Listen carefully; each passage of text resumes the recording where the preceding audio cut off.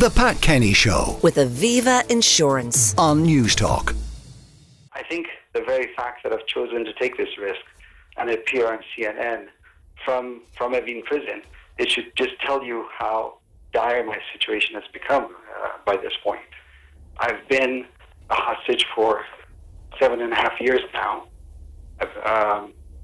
That's 6 times the duration of the hostage crisis. I keep getting told that I'm going to be rescued, and deals fall apart or I get left abandoned. Honestly, the other hostages and I desperately need President Biden to finally hear us out, to finally hear our cry for help and bring us home. And I suppose desperate times call for desperate measures. Now, that's the voice of a 51-year-old businessman, Siamak Namazi, who had been held for almost 8 years in a notorious Iranian prison. He was one of 5 released by the Iranians yesterday in a complex prisoner swap and release of money deal. Scott Lucas, Professor of US Politics at the Clinton Institute at UCD, joins me. Scott, good morning. Very good morning to you, Pat. Now, this is an extraordinary thing because, you're watching the telly and you're always told don't negotiate, don't give in to hostage demands. So here we have 5 Iranians being released from American prisons, 5 prisoners, one with British nationality as well, being released by the Iranians. But the release also of $6 billion of Iranian money for the Iranians to use. Yes, Pat. And I think, let's start from those facts. That on the one side, you're talking about the Iranians using these political prisoners as leverage. These 5 happen to have American passports. There are other foreign and dual nationals still in Iran. Indeed, there are U.S. permanent residents who are still in Iranian prisons. There's a German national who's a U.S. permanent resident who's facing death there. So this is an ongoing situation. You might even call it, and I hate this term, but some will use it, hostage diplomacy. On the other hand, this is Iranian money. These are Iranian oil revenues that have been held up for years in South Korea.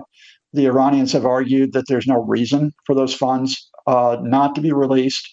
And so what the deal is doing is that it is finally giving Iran this $6 billion, but it is being held to start off with in the Gulf, in Gulf states. It will be overseen, I believe, in Qatar, and will be released only for humanitarian purposes, for medicine and for food. There are some who argue that that still rewards the Iranians because it means they can divert money they would use for medicine and food within their country and so use it for military purposes. But I think just on the surface, this idea is look, these people, in some cases, like Siamak Namazi, had been held in an Iranian prison for 8 years, and it was time to try to get them home. Now, the fact that they're releasing the Iranians' own money to them, I mean, there may have been an ethical dilemma about hanging on to that money anyway. The South Koreans got the oil, they burnt the oil, one supposes, and they didn't pay for the oil. Well, I mean, this comes back to the whole question, which is about sanctions and about the ongoing tortured negotiations about a deal over Iran's nuclear program. Again, the facts are that the 2015 nuclear agreement that regulated Iran's nuclear program, the United States, the Trump administration walked away from it at the end of 2018. The Iranians have effectively ripped the deal apart by enriching uranium up to 60%, which is very close to getting it to military grade. The Iranians have refused to release video of their nuclear facilities to the International Atomic Energy Agency, and they have just, in recent days, blocked 1/3 of the inspectors of the IAEA.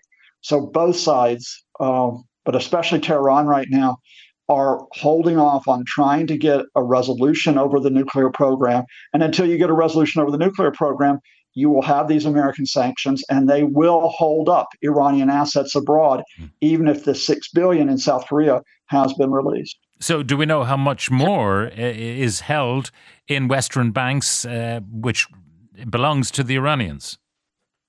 Billions of dollars, Pat. So, I'm not sure the exact amount, and, estimates can vary.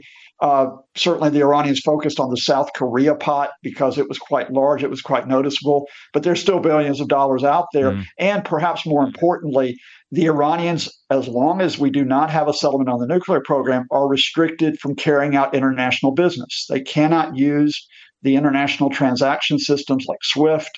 That badly affects their trade with Europe, for example. And so, yes, we almost have this. Since early 2022, just to put it bluntly, we were very close to a nuclear deal then, and the Iranians backed away. And what we have seen is they've taken a tough line over the past 18 months. And as long as they continue to take a tough line, the Supreme Leader's Office and the Revolutionary Guards, then we will go round and round of this talk of, is it the Americans' faults over the sanctions? Is it Iran's fault? Because it possibly could be moving to a military program with its nuclear capabilities. Meantime, of course, the Iranians were supplying the Russians with drone technology and multiple drones, which were certainly used in the earlier part of this year and maybe still are by the Russians. So they haven't endeared themselves to those who would support Ukraine. Exactly right. And, that's further complicated any type of talks, because we're talking now probably in the area of thousands of Iranian, what are called kamikaze drones, that are used almost on a daily basis to attack Iranian cities, quite often hitting Ukrainian civilian sites, killing hundreds of Ukrainian civilians in recent months. And the Iranians are not stopping. The fact is, not only are they delivering these drones to the Russians, they are helping the Russians develop a drone factory inside Russia to build like replicas or versions of these drones there. So the Iranian Foreign Ministry puts its hands up and says, oh, no, how can you accuse us? We haven't done anything. Fact is, every time there's a drone attack and you see fragments of these Shahed kamikaze drones, you know that Iran is involved in Russia's invasion of Ukraine.